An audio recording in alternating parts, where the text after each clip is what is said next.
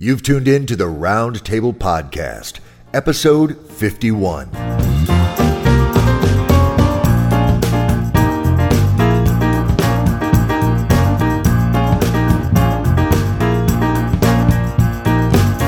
Hello, ladies and gentlemen, I'm Brian Humphrey. And I'm Dave Robison. And you're listening to the Round Table Podcast. Each and every week on the Round Table Podcast, Brian and I invite writers to come onto the show and pitch a story idea to us and our esteemed guest host. That's right, and then we dig into it, talking about what works and what doesn't, and expand and contract its meatier segments like external intercostals, expanding and contracting a literary rib cage to let the golden literary breath fill its lungs with awesomeness. Or what we like to call literary gold. Well, holy crap, I think we were like in sync. That's about as close as I think we're ever going to get. That's freaking brilliant. And thank you for invoking my external metatarsals. So God, they're called Dave. Whatever they're called. It's Brian and I were talking before we started recording about how every time I take a deep breath, it feels like somebody's stabbing me in the ribs with a knife. And Brian said, "It's your, what did you call them?" External intercostals. Yeah, the intercostals. Thank you. Yes, exactly. So yeah, so my intercostals have been fucking with me, and now they're a part of the podcast. So everything is grist for the mill here at the Round Table. That's right. So well, let's just turn brightly to our guest host, shall we? Absolutely. Holy crap. The internet is so screwing with us. Dear friends, it is our singular and distinct pleasure to welcome back to the big chair at the Round Table, the author of the Xenowealth trilogy, the story collection and edifying collection, Nascence, and so many other awesome short stories and novels that grace the bookshelves around the world. Please welcome, ladies and gents, Tobias Buckell. Tobias, we are so grateful that you came back and that you're willing to workshop a story with us today, man. That's just awesome. Thank you. No problem. Now, Tobias, we talked during the 20 minutes about the lifestyle that you're evolving and the love that you're infusing with the words that you're crafting and the tales that are coming from you. So I was wondering if you'd be willing to regale our listeners with some of the fruits of that lifestyle choice and what's coming out from Tobias Buckell. What are you doing? Where are you going to be? What's going on? You know, I'm not doing too much travel this year because I'm working really hard on getting as much written as I can. But if you're interested in seeing some of the latest work, if you are a fan of the Xenowealth series, if you liked Crystal Rain, Ragamuffin, and Sly Mongoose, then the fourth book in the series has just come out. I kickstarted it and sold copies directly to fans, and now it's available for everyone else via all your regular ebook outlets. It's called The Apocalypse Ocean. So that continues the series from the original three. And my latest book from Tor just came out in paperback. Arctic Rising is available in all stores all over the place. So those are the pieces I'm pushing the hardest these days. Outstanding. Now, Arctic. I was going to say Arctic Ocean. I'm blending your genre even as we speak. Apocalypse Ocean is the next in the Xenowealth series. Is there an end in sight, or is this just a story that seems to stretch out for you? I've got 5 books planned. It had always been, ever since the third book, I had 5 books planned, and I'm looking forward to at some point in the near future, maybe doing another Kickstarter and finishing up number 5. Outstanding. So no conventions, no cons for you? You're laying low? I'm laying low for a while. Right now I'm still just rebuilding, my savings and keeping my head down and working really hard at writing. So I'm not doing a ton of travel this year. Usually when I do it, it tends to be last minute because I've, gotten some savings or a little extra money that I can afford, and I will sneak off and go to something. But I've not been doing a lot of formal appearances unless people are paying to fly me out or be a guest of honor or anything like that. Just being a busy beaver and writing as much as I possibly can for quite a while. To the delight of your fans and connoisseurs of fine fiction everywhere. Well, and friends, that what Tobias just said doesn't mean he's not going to be at cons. It No. means that he won't be a guest. So you can look forward to perhaps a surprise guest appearance by Tobias Buckell at some point. So by all means, continue searching the cons for his smiling face. Sure. If you follow me on Twitter or on my blog, I usually will announce if I'm suddenly showing up at one, because I know that some people definitely do like to get their books signed. So I don't mind signing the books if you spot me, and if you've seen on my blog or Twitter that I'm going to be attending. Outstanding. And what's the URL for the blog? www.tobiasbuckell.com. Yeah. See, Tobias, that's awesome. Thank you. We will make sure all of that gets into the liner notes. Gang, please do take advantage of those links because there is literary gold on the other side of them. But for now, gents, what I'd like to do is I'd like to pause, catch our breath, find our center while a promo for another ebook or podcast or Kickstarter project or charity makes its way across the podosphere. And then when we come back, I'd like to workshop a story. What do you say? Excellent idea. Let's do it. I'm down with it too. All right, guys, Yes. You don't go anywhere. We'll be right back.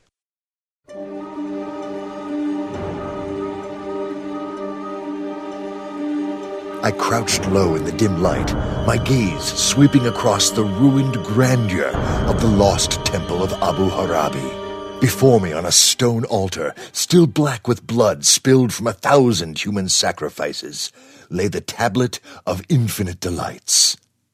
I lifted it carefully and placed it in my satchel, and it was then I heard the slithering scrape of 100 serpents. I turned, drawing my pistol, and gaped at the horror that had risen before me. A black, tentacled beast from my darkest nightmare.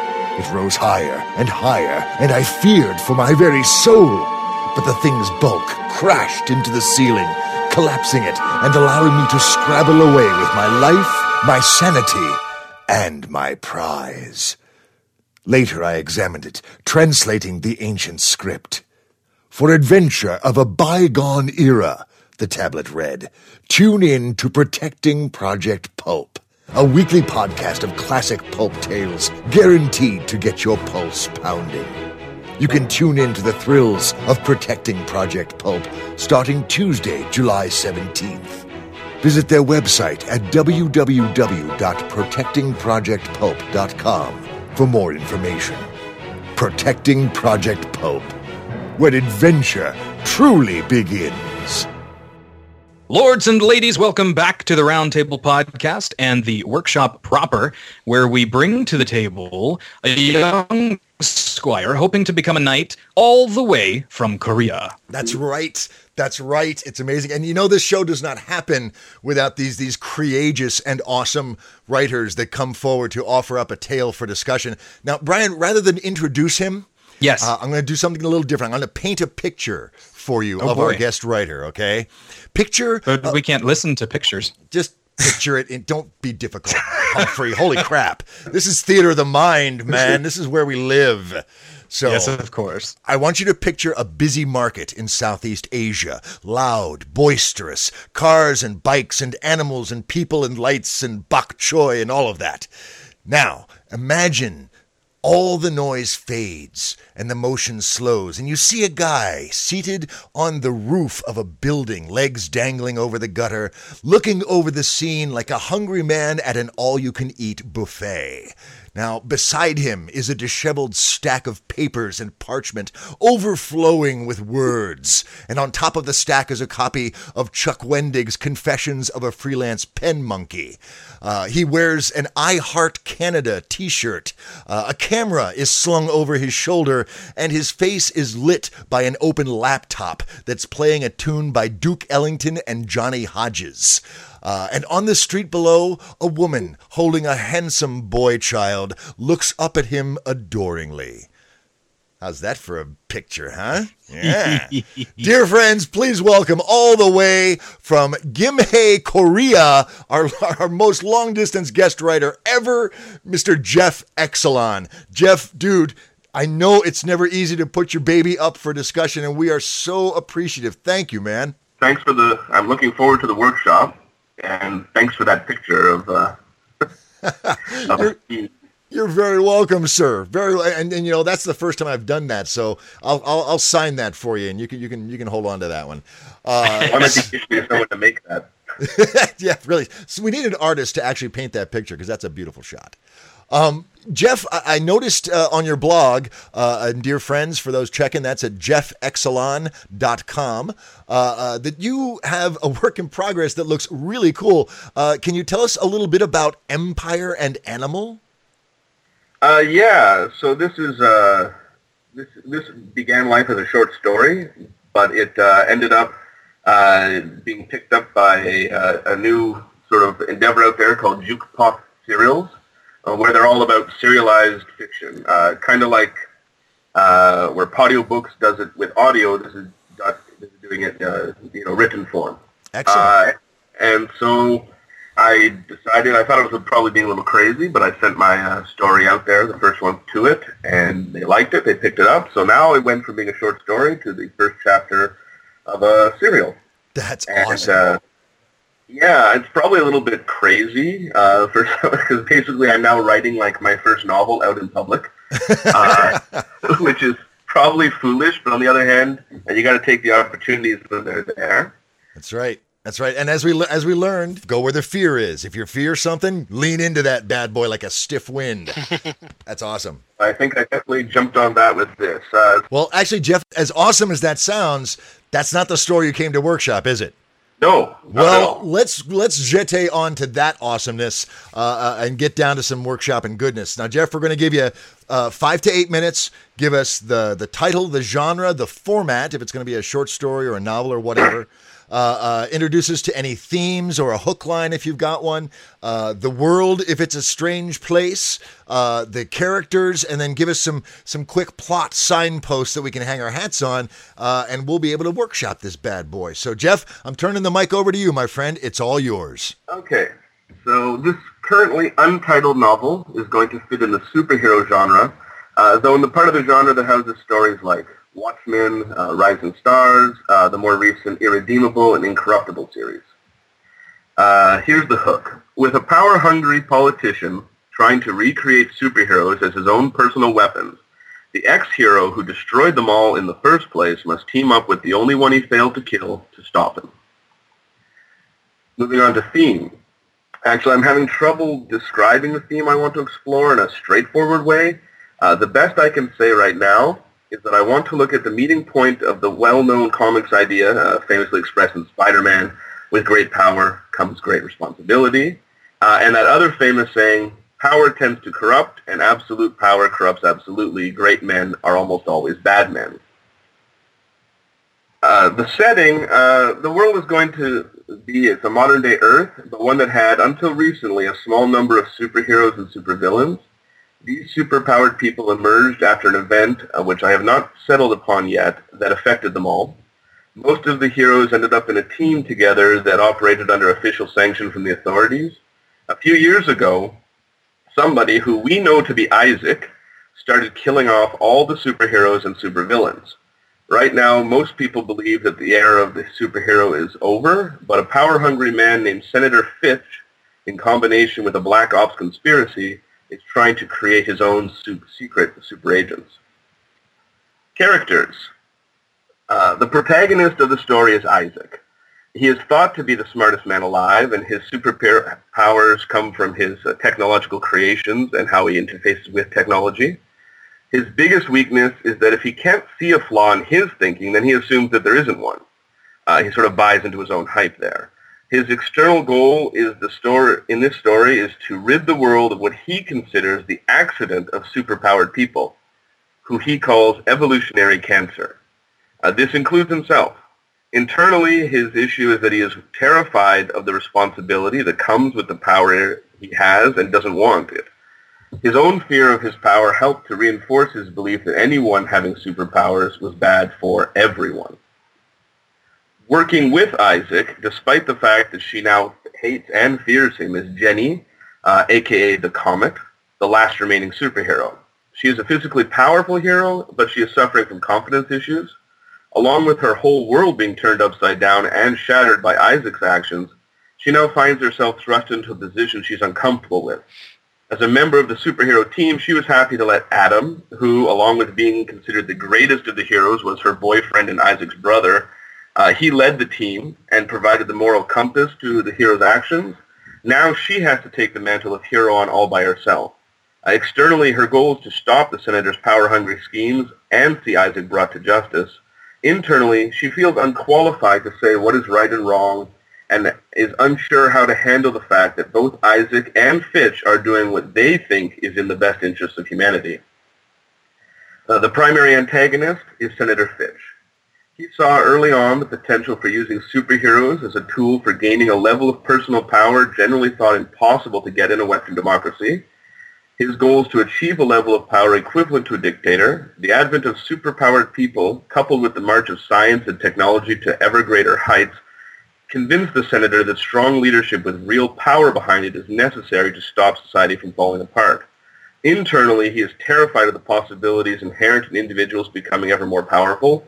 He is convinced that eventually a superpowered individual or someone backed by them will take over everything, and he is determined to get there first. There will also be an as yet unnamed leader of an underground movement that sees the danger in Senator Fitch and have organized to oppose him. This person, like Senator Fitch, will not have superpowers. Their goal will be to reassert democratic ideals of freedom. They and their movement will serve to challenge and potentially confirm Isaac's beliefs and fears. So the story of the outline here. The story will begin with Isaac and Jenny waking up in a strange laboratory where obviously they've been unwilling participants in experiments and studies. Their last memories are of a confrontation where Jenny tried to bring Isaac to justice and he tried to kill them both with a large explosion. Jenny's actions saved them both from death, but only just. In Act 1, they'll have to work together to figure out what's happened to them and the rest of the world since the explosion and who is behind it all. This will not be particularly easy, as the story is being told to the world that they died in an accident when a bomb they were working on went off prematurely. The populace has been told since that authorities are now sure it was Isaac and Jenny working together who destroyed the other superheroes and villains so they could use their power to take over the country and the world unopposed. They will also discover that Senator Fitch has become very powerful and influential. They will be pursued by superpowered black ops who are trying to silence them before they can throw a monkey wrench into the senator and his allies' plans. In Act 2, the heroes will find friends and face major setbacks. After a particularly close call, fighting off the conspiracy's forces, they will be aided by an underground movement who sees where the country is going and are unwilling to have their freedoms exterminated. They do not believe Isaac and Jenny were the superhero killers and hope to work with them to stop who they suspect is the real culprit, Senator Fitch.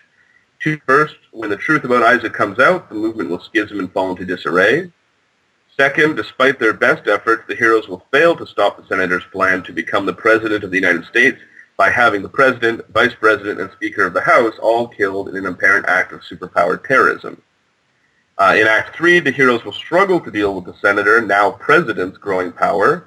He will have laws passed giving himself unprecedented authority to deal with what most people now believe to be superpowered enemies bent on overthrowing the government. Eventually, Isaac will come to believe that his original plan was both wrong and now impossible, seeing that super beings are here to stay, but believing more than ever that a small group of super beings will drag down the whole of humanity. He sacrifices himself to level the playing field by creating a new super being generating event that will unlock the superpower potential of humanity at large, leaving Jenny behind to become their guide. Wow. All right. That was awesome, Jeff. Great pitch. Yep. Great pitch. All right. What are you hoping to get out of this next 45 minutes or so of discussion? Okay, well, I'm pretty open to pretty much riffing and what-ifs and going anywhere with this because nothing is written as yet beyond, it's just the ideas. If anyone, it's backstory, not story, but if anyone wants to give any ideas, I'm a little stuck. I need the inciting event that created superpowered people. I need that to be a unique situation. Otherwise, all of Isaac's beliefs and the whole story sort of falls apart. There has to be a reason to believe that this was not something that was always going to happen. There were not always going to be superpowered people. It's not necessarily, an endpoint of human evolution. Okay. Also, characters, I going a little bit dark here with the protagonist basically being a mass murderer of the superpowered community. Which is awesome. I've got no problem with that. Dangers or pitfalls in that or anywhere else in the story that maybe I'm not seeing. Okay. I'd love to hear people's thoughts on that. And otherwise, yeah, it's a free game. Excellent. Oh, and a delicious playing field we have laid before us. But before we dive into that, Brian, would you be so kind as to cover our ass, please? I would be happy to. So, Jeff, in the process of us going through and tearing apart your beautiful story, we're going to offer up a whole bunch of different things, and you are under no obligation to take anything that we have to say, and just assume that there's going to be some really good stuff that you might be able to pull the essence from. Otherwise, treat the rest of it as complete and total bullshit. Absolutely, because this is your story, man. We're just giving you some new perspectives. You cool with that? Very much so. Awesome. All right. It is our custom to take a quick turn around the table and get everybody's first impressions and ask a couple of questions of clarification. So, Tobias, we'll lead off with you, sir. What are your first impressions of Jeff's story idea? And do you have any questions that might clarify some things that aren't clear to you? I was curious as to sort of if this is this set current day? Like what sort of technology levels, when in superhero fiction there can often tend to be a science fictional level of technology ability. So when you're looking for your inciting event, what kind of high levels of technology are available to you? I was seeing it as being fairly modern day, sort of what we would expect right now up until this point of superheroes. Obviously, when they exist, especially with a person like Isaac, then technology could be propelled forward by them. Okay. I was originally looking at it. Now, it could also be, near future with some technology to be the excuse for their creation. Okay. I'm just trying to get the biggest thing that you want is an inciting event that causes all of these people to gain superpowers, and that seems to be the thing that you initially definitely want from us, right? Yeah. I mean, I'm sure eventually something this going to answer that question eventually. But sure. If anyone's got an idea, I'd love to hear it. But my main problem is that every time I come up with an idea, I'm like, oh wait, that's exactly what that comic book did. Sure.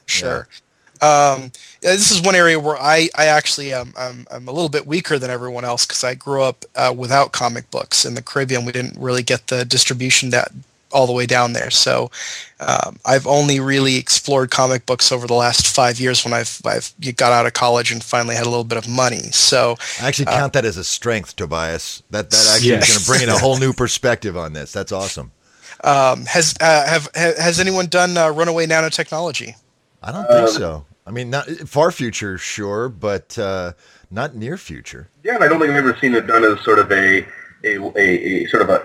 somewhat wide causing effect on multiple people. Yeah, biological virus, weapon, nanotechnology, something along those lines is something that I think's fairly not been done and unique, and would could tie into some resonances with Isaac and his super intelligence and plans to become a mass murderer.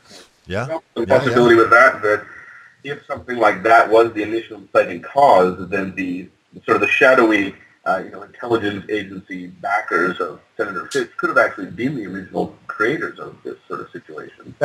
Yeah, sure. The other thing that jumped out about is that he's worrying about theme and trying to nail it down before you start writing. And I don't know how much of that you can decide to do ahead of time. I think a lot of that comes as you write it. So I would say don't worry too much about that. And the first thing that occurs to me as a writer and as someone who would be workshopping a piece is I immediately want to know the ins and outs of exactly how superpowers work, or if you're just going to just hand wave it away or just be like, don't ask. Curious to see where your mind is going, because the more details of that, the more I can bounce off of you. The other things, of course, is like I really want to be curious as to see if you have some idea of why getting involved matters to both Isaac and Jenny. I think those were the two names. on a personal level, like what is the serious, you talked about the inciting incident of what gives him superpowers, but I think to make this work, this is going to be something that relies on really getting into these characters' heads, and I'm really curious as to what it is, or I think you're going to have to nail down what it is for Isaac that makes him want to, or makes him believe what he believes, which is that no one should have superpowers. And maybe I just didn't catch it as you were talking, because we did have some lag here.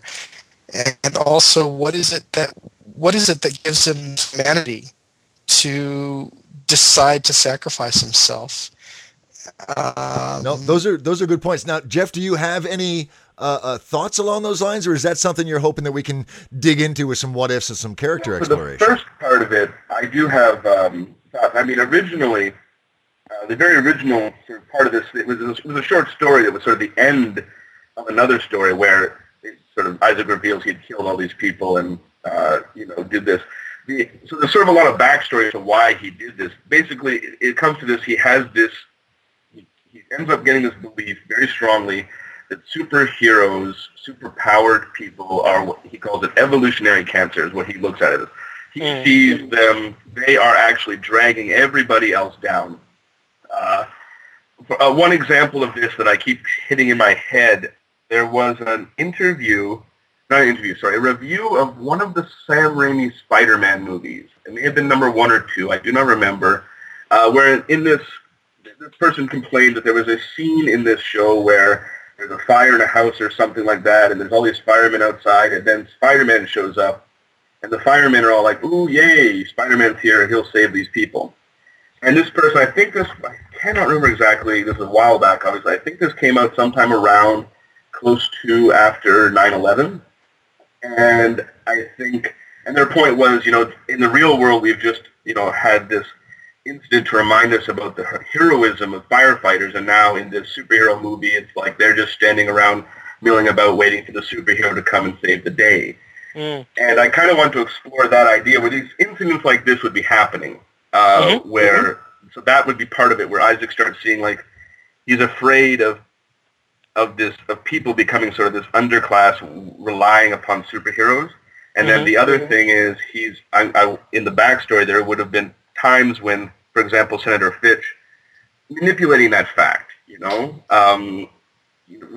especially with the superpowers, people becoming an official government force, the hero team, and sort of being like, here is your Superman, here is your Supermen, to be sort of your ideal and to, take care of you and take care of us.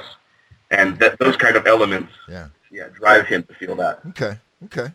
Let's continue around the table just a little bit. Tobias, hold those thoughts for just a second. Sure. I want to get Brian's take on the story and any questions he's got. Good Lord.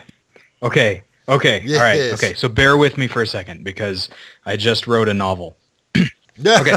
So here's my take on the whole thing with Isaac and the, at the end, the reason that he has to sacrifice himself and everything like that. So this is one of those things that, put on your boots, because it may just be total bullshit. If Isaac was the one originally who, destroys a bunch of the supers, then perhaps through his technology, he created a suppressor that would suppress the manifestation of super abilities, and was contracted with Senator Fitch, who then had the key to unlock that suppression on certain people that were loyal to him, or that he brought in as, that he can control in some way, not necessarily in a super way, but that he, they're loyal to him, they'll do his bidding. And in order for Isaac to keep from being double-crossed by Fitch, he ties the suppression technology to his own life source, so that if he dies, then the suppression fails and the manifestation takes place on a mass level, so that Fitch will never double-cross him and kill him. And then when he wakes up at the beginning, his research and his technology has been destroyed, so the only way to release that suppression is if he dies. I kind of like that because which leads to his sacrifice at the end. Right. Okay, that ties in nicely. We can make that work. Any other questions or anything, Brian? As far as you let off with a strong what if, and that we're all going to wrap our heads around that. Right. But any other questions or anything that you had for Jeff? No. No, I got no questions. I just got done writing all of that. What else do you want from good me, point. Dave? I know. I'm so demanding. No, that was badass. That was awesome. I think we're going to see a lot of different perspectives here. For myself, Jeff, first of all, taking the superhero trope and turning it on its ear. I mean, really, in terms of all of the attention that superheroes and the genre has gotten of late, I think this is a genuinely unique perspective and gives a lot of opportunity to explore what it is to be a hero, the notion of sacrifice and heroism, and those very themes that you're talking about, the responsibility and the corruption. And that's embodied so nicely in your two protags of Isaac and Jenny. And I let's see, holy crap, so much to start with. I would like, I'm going to throw my own what if out here. Well, no, I'm not. I'm going to hold off on that. I'm going to throw out one thing that occurred to me as you were talking, and especially Tobias with your question about technology, is Isaac being the smartest man in the world. Part of the reason, maybe it is contemporary day, but you could play with some interesting alternate history stuff by having Isaac infusing the world with new tech. Just because he is so brilliant. And the tech level of today is all because of Isaac's discoveries and inventions along the way, which made him a hero to so many people, certainly the captains of industry, and drawing Senator Fitch's attention, which Brian ties in with what you're talking about so nicely. The more I think about that, Brian, the more I like the idea of Senator Fitch and Isaac having been allies in the past. Right. And then having that revelation early in the book that Fitch is like, "Oh no, I'm so done with you. You're now the bad guy. You're now somebody I'm going to kill." I think that's got, but he can't kill him, right? Because of that. Like, well, we can play with that too. He has to disable him in some way. Right. Well, I was thinking, if there is suppression technology out there, that why not? And I don't know if this is going to totally turn it into a non-superhero story, but wouldn't Senator Fitch embed Isaac and Jenny with the dampeners so that their powers would be useless? Right. And thus you have very normal people who used to be superheroes moving out in the world. I don't know. We're riffing kind of early. I think we're still exploring different options. I'm going to turn it back over to Tobias. Tobias. Well, I want to jump back first. Yeah. I want to come back to Isaac here. Yeah. I really I think that the key to a story like this is we can throw out lots of ideas about the plot and technology and things like that, and I'm still stuck on and would like to encourage Jeff you to take a look at why Isaac thinks we're an evolutionary cancer. In other words, your little story that you told me of what germinated this book is, I think, the core seed. It's a very engaging image you just gave me that has a lot of character embedded in it, which is that here we are looking at a 9/11 event, and we are devaluing the heroism of lots and lots of non-superheroes, basically trying to do almost superhero-type things, like rush into a burning building and save lives, and having someone just burst in and easily grab people out of the fire because they have these superhero talents devalues the common man's struggle, so to speak. And I want to know why, and I don't know if you're going to be able to answer that tonight, but I think, solving why Isaac has a visceral link to that and why that image ties into his entire viewpoint of the world is actually very core key to unlocking the story. I mean, immediately I think you can take images out of what you just described to us, which is that, if Isaac has, for example, a family member or people who are, fire folk or who are fighting the good fight, who have had their own heroism sucked away by the emergence of people with superpowers, including himself. You immediately begin to build resonance in the story naturally without having to work so hard at it in terms of plot or technology. If you are building that up, I think you would be putting yourself in a good place, because a lot of the core awesomeness of the superhero tale is in that relationship between superhero and non-superhero. You know, those really interesting moments between Superman and parents, or Superman and Lois Lane. Interesting moments between Spider-Man and his family. Some of those moments are incredibly evocative. So, you have abilities to put Isaac in a non-superhero family that he grows out of, or that he causes harm to, or that he recognizes is being harmed by the fact that everyone is becoming superheroes, or that the superheroes have taken away things from them, their sort of nobility, that he's trying to get back. Why is he trying to get that back? What is driving him to take that on as his life's ambition really interests me, and I'd love to see some ideas about that. Yeah, I agree, because he really is the pivotal character here. He's everything, yeah. This is the seed from which the novel sprouts. Right. So it could be a firefighter, as you say, Tobias, or a paramedic, or even a soldier, or someone who made the ultimate sacrifice. Sure. And superheroes could have become very arrogant. Looked down. Maybe Adam, the boyfriend of Jenny, while great leader and a wonderful hero, really started looking down at the humans as not chattel, but children to be cared for, and innocence that we must protect from whatever, And I'm wondering, going back to the inciting incident, if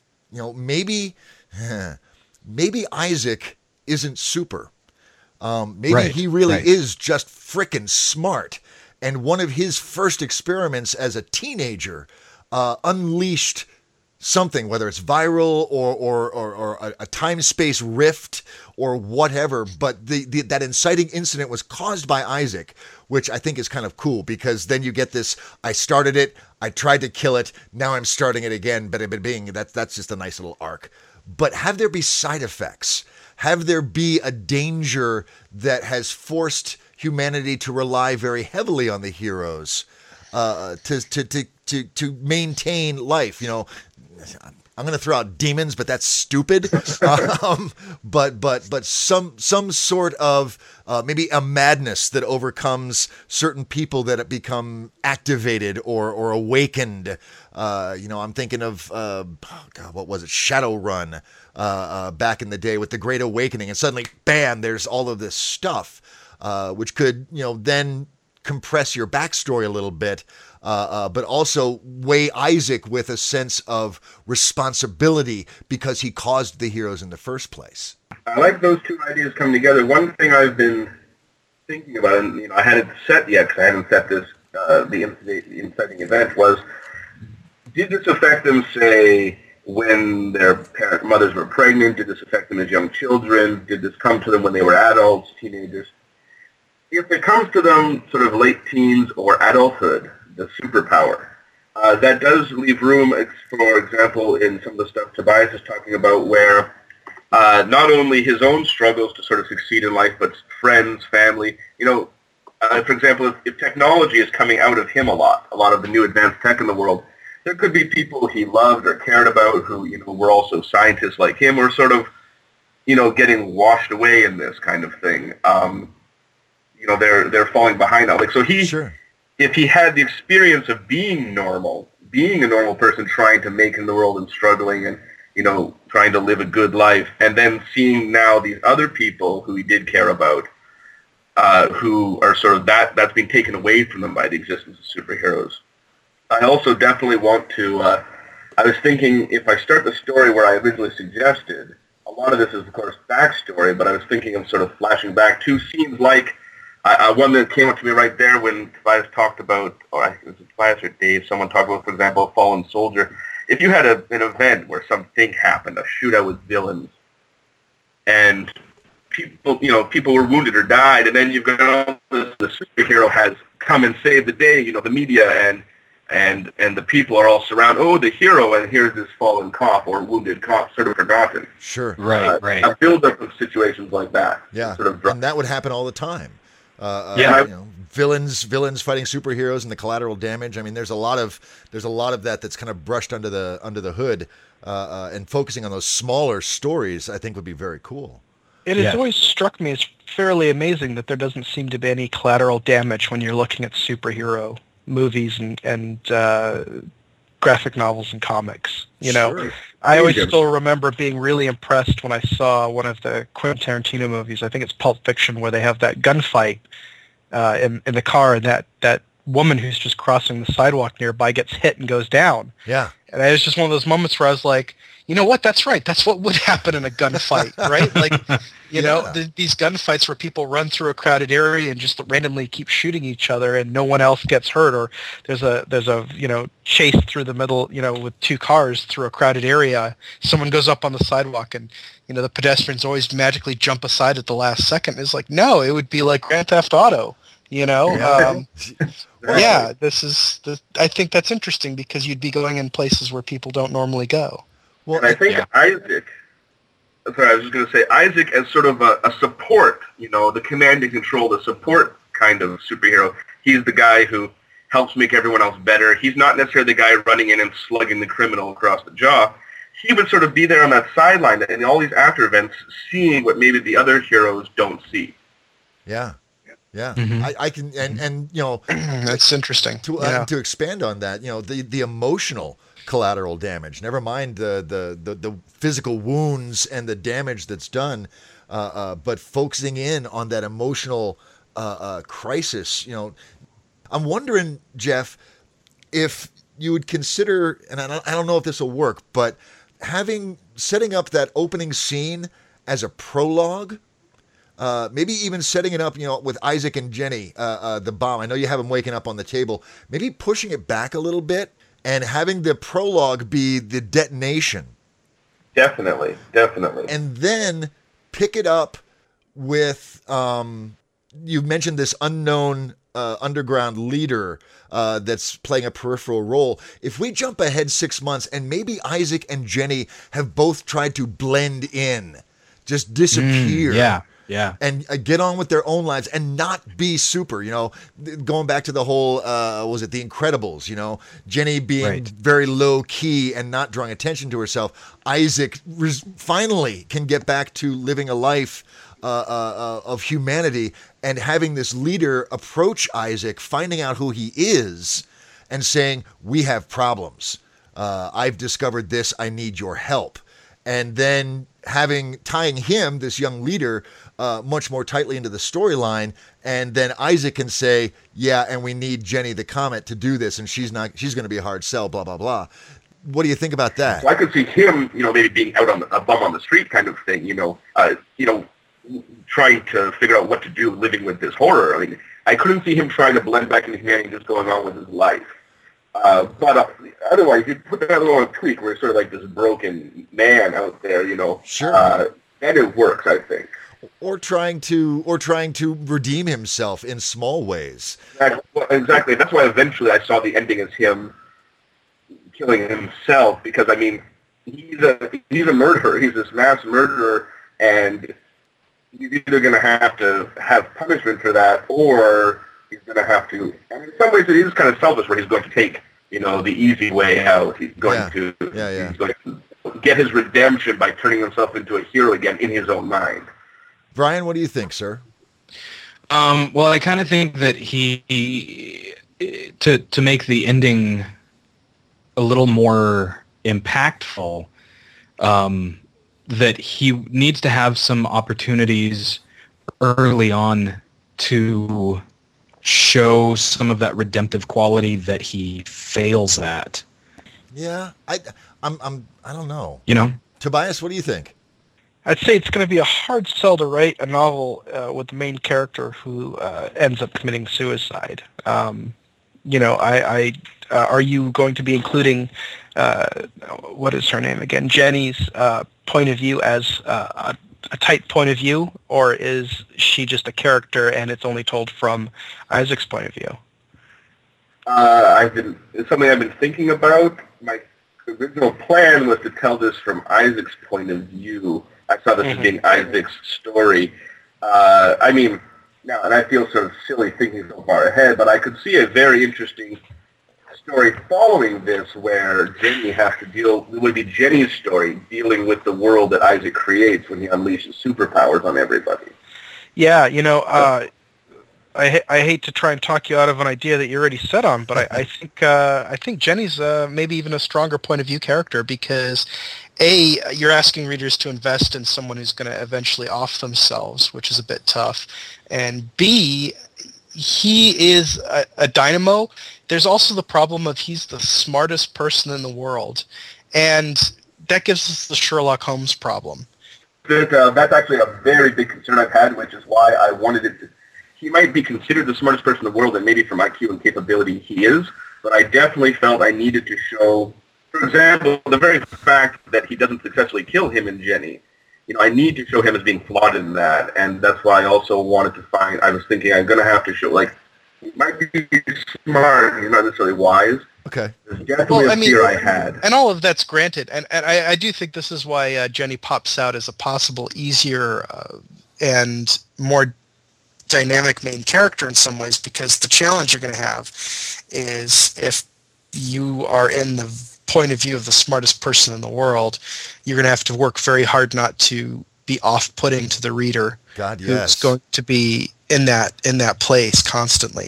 It's one thing, one of the reasons why so many writers choose the sidekick as the point of view character is to both allow us to engage with, Sherlock Holmes is very obviously all about Sherlock Holmes. It's not about Watson's life. He's ancillary.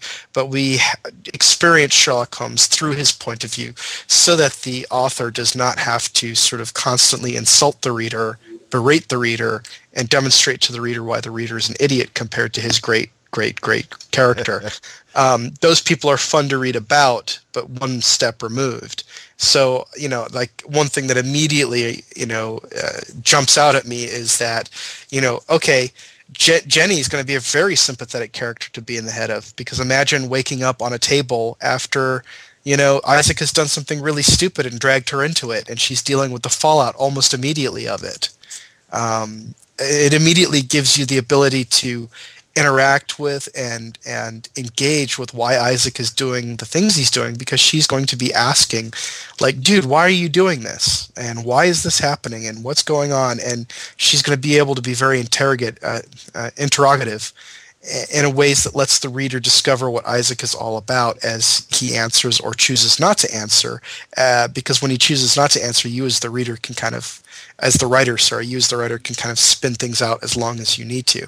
So because he knows everything, it's one of those problems where if he's the main character and he knows everything, there's a lot of points where you're going to have to tap dance as a writer to not reveal things to the readers that if you were in Jenny's point of view, you could hold off on for as long as you want.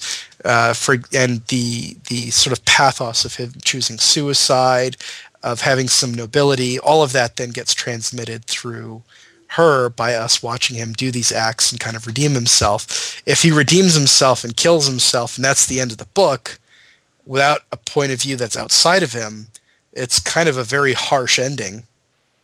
Definitely. Yeah. I hadn't considered that, but you're right. It would be very difficult. It's Sherlock Holmes syndrome, and that's why you have Watson to provide a sympathetic window into that world rather than thrusting you in the middle of it.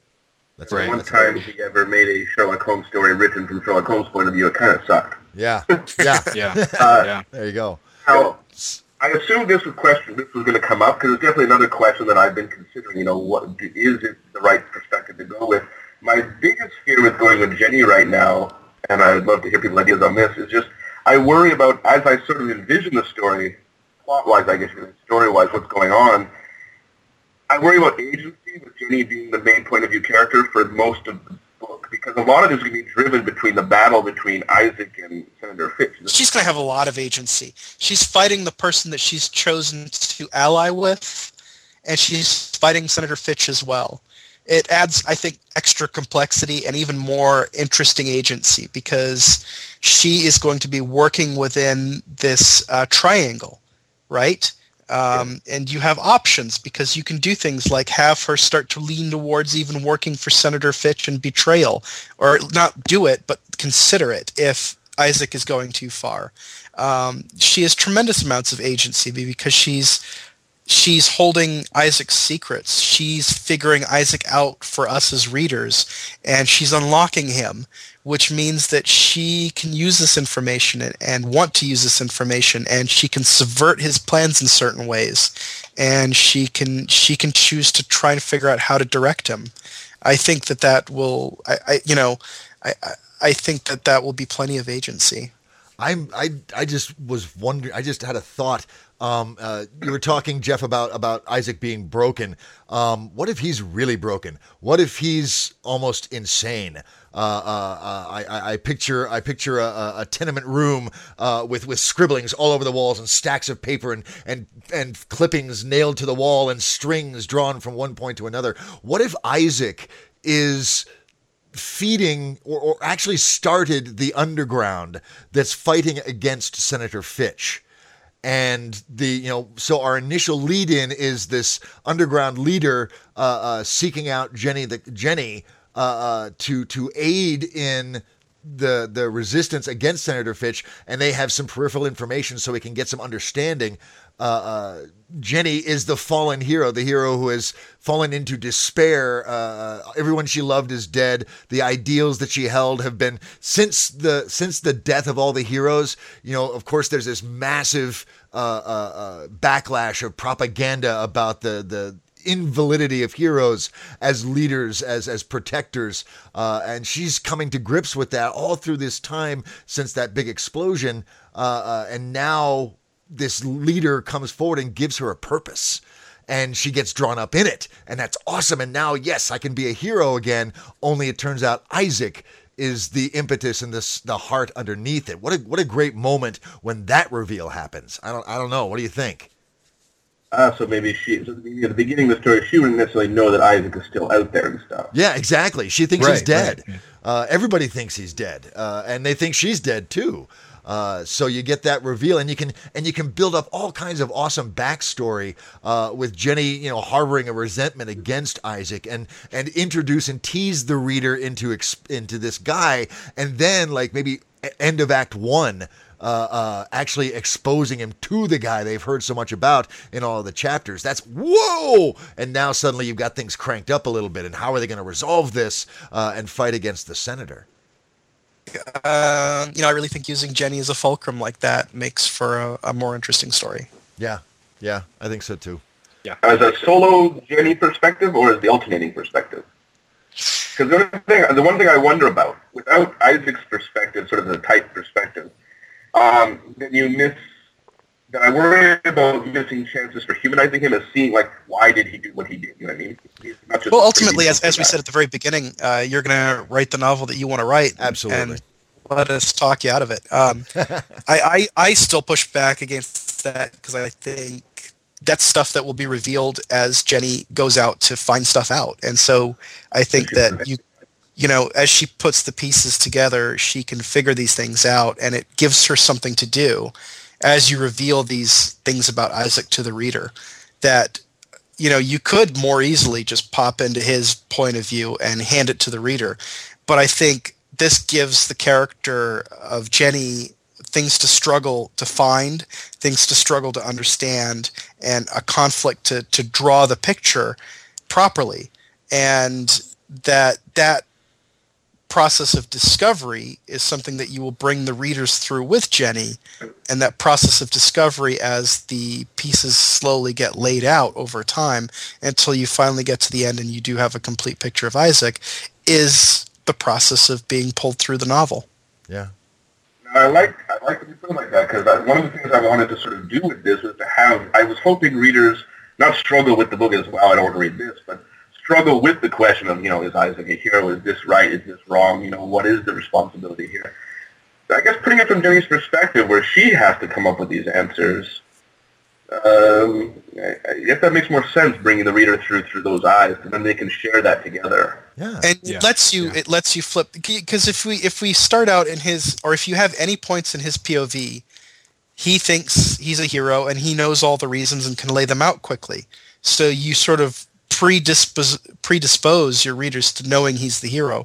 But if you're bringing it through Jenny throughout this whole thing, you can do things as a writer where you say, here's something really horrible he did, and the readers are just like, oh, Isaac's an asshole, I don't like him, but we're plotting through with Jenny and she's cool, so we're going through all these travails with her, and that's awesome. And then she finds out something where it's like, well, here's some history that's tragic about why he's doing some of the stuff he does, because Jenny talks to a family member of his, and then you're like, oh, maybe he's not a complete asshole. He's still kind of, somewhat murderous, but like, okay, now I kind of understand why. And then like he does something else that's horrible, and it's like, oh, no, wait, he's a total asshole. And then you go find something else out where it's kind of like, wow, this is almost redemptive. And he's done this thing that's really cool, or he saves Jenny's life, right? And then you're just like, wow, right? This is totally different, And you can kind of just keep tacking as you move to let people constantly consider pros and cons and pros and cons and pros and cons without force feeding them. Yeah, and basically the reader's revelations and opinions of Isaac are mirrored through Jenny's experiences through them, and that makes her a much more sympathetic character because, yes, Isaac committed horrors, but he committed horrors on Jenny's friends, on Jenny's life, and ooh, yeah, there you're getting at something there. Yeah, exactly. Yep. So now, the whole notion of great power and responsibility and that theme of sacrifice, Jenny does seem to be a strong vehicle, not necessarily to embody that, but to discover it and showcase it for the listeners so that we can see it both in terms of Isaac and his counterpart, Senator Fitch, and having the two of them played side by side in parallel with Jenny as the fulcrum. Actually, that's got some nice tension for a writer and good mojo for a reader. Brian, you've been very quiet, and that's very uncharacteristic of you. We're running out of time, but I know you've got opinions on Senator Fitch. Can we explore him for just a little bit? Oh, I wasn't even focusing on him. Really? Like early on, I thought, okay, he's, I'm not really feeling him just because it's very typical political figure for me. Politics is bad. Exactly. I was feeling the same way. So he's not really super fleshed out. But there was one point that I really want to just ask the question of Jeff, and that's this sacrifice at the end, because the word suicide has been thrown around, and I think there's a very huge and very important difference between suicide and sacrifice. Like, you take Obi-Wan Kenobi, did not commit suicide. He allowed himself to be sacrificed for the greater good. We can talk about that later, but okay. I see what you're saying. You know what I mean? Yeah. Oh, so so the question to Jeff was, what were you intending between those two? Well, I guess honestly, I hadn't really thought about that distinction, but when you bring it up like that, that is an important distinction. And I guess the answer is I'm not sure. Because I could actually see it going either way. Don't answer that question. And no, seriously, leave that open to the audience's interpretation. Don't put a strong, maybe we don't know. Did in the end, Isaac's act does something. In this case, it reawakens the supers. Is that a good thing or a bad thing? And did he do it because it was the only way to save the day, or because he was just so full of self-loathing that he wanted to commit suicide and this was an accident? And to put my Jenny POV preference, if you stay in Jenny's POV, you can really kind of leave a lot of nuance on the table. Mm-hmm. Yeah. But you as the writer have to know. Well, yes. Yeah. And that honestly, I don't know if I know that yet. You won't until you write the scene. Honestly, I can see a lot of discovery writing and exploration before you get to that point. Knowing you're getting there, that's where you're going toward. Like Tobias said, having your ending in mind, that's brilliant. But the nuance and the stage and the environment of that ending, that's going to be up in the air until, page 316. Right.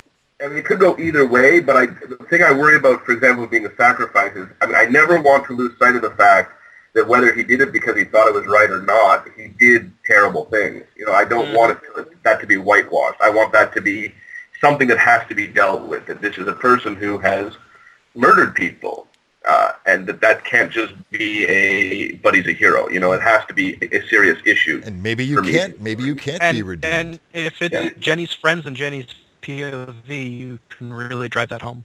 Yeah. Yeah. Right. And so I worry about that with the sacrifice. I can't see at the end, no matter what happens, I can't see Isaac coming in as people like, well, he was a good guy. No. He could have been a guy who wanted to be good, who tried to be good, but it can never be forgotten that he was a bad guy who did the right thing at the end. Yeah. Sure. Well, if we're going to continue with the Star Wars references, he's kind of a Vader.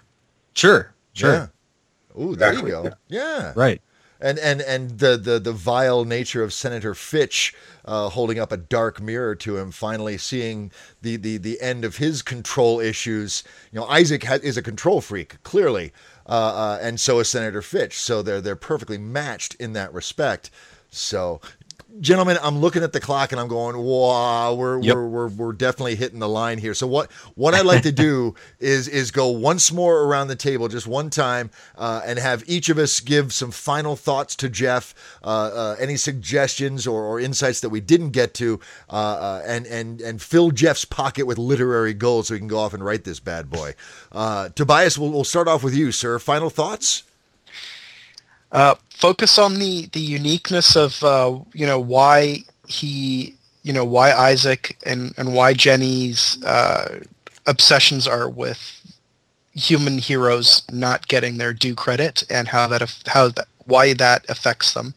And also, I really encourage the whole idea of collateral damage in the superhero fights is really interesting to me. I think you can get a lot of mileage out of that because it's not something that I've seen a lot of exploration of. And so the human cost of superhuman battles really jumps out at me as being something I love to see explored, and I think is unique and would get you an interesting direction. Yeah. Absolutely. Yeah. Don't forget those threads. Yeah. Brian, what about you, sir? I think that you have kind of a unique opportunity to play around a little bit with the idea that Jenny can almost be a positive foil for Isaac. Her positivity really emphasizing the darker sides of him, while Senator Fitch could be the darker foil. And have him kind of stuck in the middle. I just think that might be kind of a cool thing to play with a little bit. Yeah. But beyond that, I think there's just so much here, and even Tobias just kind of rocked it out, and so it was so fun to just sit and listen to what they were saying, and all of that coming from your pitch. I have no doubt that you're going to turn this into some absolute awesomeness. Absolutely. I couldn't agree more. And I agree, Jeff. I think you've carved an opportunity here with turning against some of the standard tropes of a superhero story. That being, there aren't any except for these two, at least overtly, and being able to explore the aftermath of that cultural experience on a very intimate and personal level, and focusing on those smaller stories. I really like the idea of having the explosion that quote unquote kills Jenny and Isaac be a prologue, and then jump in 6 months later or 8 months later, and letting the dust settle and rise up and use that as an ability to start small again, and then gradually build and evolve that over time. I was going to say, just in terms of Senator Fitch, I'm thinking maybe the United States is too small, having a global circumstance, because the superhero phenomena was certainly a global event. Whatever it was, God, we really didn't address that. I know, however, that our listeners will. So whatever that inciting incident is, when this goes up, I know they'll jump in on that. But yeah, I just the opportunities that you presented to not go down the beaten path and explore those dark, shadowy recesses of power, of duty and sacrifice. You got good stuff going here, Jeff. This is awesome. Now, Yes.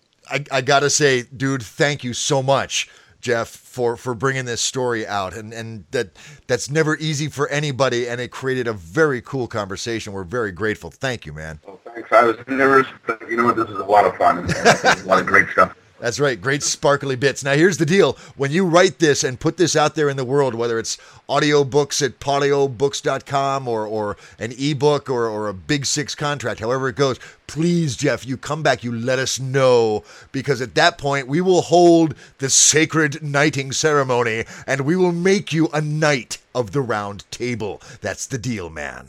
Good. Well, it's going to happen, and I look forward to it. Outstanding. We will look Excellent. forward, because then we get to read the story, guys, and that's right. really kind of the awesomeness of that whole thing. So, Tobias, sir, thank you so much. This has been Yes. a delight and a wonderful insight, and it's happened so many times with these. And Brian, you'd think you and I would learn. You kept bringing us back to those core stories and those core components that really will make this story a strong tale experience. And we're grateful that you came in and played in our sandbox for a while. Thank you, sir. Thanks for having me. Absolutely. Most definitely. So, Brian, Yeah. closing thoughts as we wrap this up? I gotta say, the whole kind of anti-hero thing is really resonating with me lately. Yeah. And so this is one of those things where you can really dig into that kind of a character, and I just think that is so cool. Yeah, very much so. And Yep. you know, in looking back just over the last hour or so, this probably wasn't a conventional roundtable experience. No. But it really was, I think, because Jeff came in with a story that had superhero on it. And that's badass. That's awesome. But he knew, and we all found, that there's more to it than that. And sometimes teasing and digging deeply into those fundamental components is all a writer needs to really kick a story into overdrive. Yeah, So good stuff all around. Very cool. And friends, as long as we're slinging gratitude around like honey and syrup at an IHOP. I don't know where that came from, but I'm hungry for breakfast, maybe. I don't know. But thank you, as always, for hitting the play button. We always appreciate you joining us and deriving what literary gold you could from our experiences. If you're feeling the vibe and you're feeling good about it, feel free to spread the word. Give us a review at iTunes, as so many of you have. Thank you so much. And do keep in mind that when this post goes up, there is a comment section. Feel free to weigh in. So many of you have, and it really does continue the discussion. And you can maybe fill in some of the gaps that we didn't get to on this one. Yes. Which I will look forward to greatly. You can find us all over the world on Facebook at facebook.com/Roundtable Podcast. We're on Twitter at Writers Podcast. And you can always drop us a line at thetable@roundtablepodcast.com. Now, we're sitting here and we're all basking in the afterglow. But the wonderful thing is we're going to have a cigarette, a cup of coffee, and in just a couple of days, we're doing it all over again. Oh, boy. Exactly. We're going to have more awesome guest hosts, more courageous guest writers bringing their stories to the table, more roundtable awesomeness, more literary gold. But that's still a couple of days away. Brian, what do you think, man? I think in the meantime, go write. Go write. Yes, put on your Get it done. Kryptonian writing garb and Yes. fire up your superpowered pen and get some writing done. And while you're at it, friends, look for awesome stuff, because you find what you're looking for always. We will see you in just a couple of days. Thanks again for joining us. You guys stay cool, be frosty, be awesome, and we will talk to you soon. Bye-bye. This episode is copyright 2013 by the Roundtable Podcast and is released under a Creative Commons Attribution, Non-Commercial, Share-alike license. That means don't sell it, but you can share it all you like. And you can even use pieces of it in your own derivative work, as long as you attribute us as the source and release the work under the same licensing terms. Theme music composed and performed by the talented Hepcats of Brotown. Gary Gold, David Labroyere, Billy Nobel, and Matt O'Donnell. If you'd like to be a guest writer or guest host, or learn more about the Roundtable Podcast, please visit our website at www.roundtablepodcast.com or visit our Facebook page at facebook.com/roundtablepodcast. Our Twitter tag is @WritersPodcast, or you can send us an email at thetable@roundtablepodcast.com. Thanks for listening.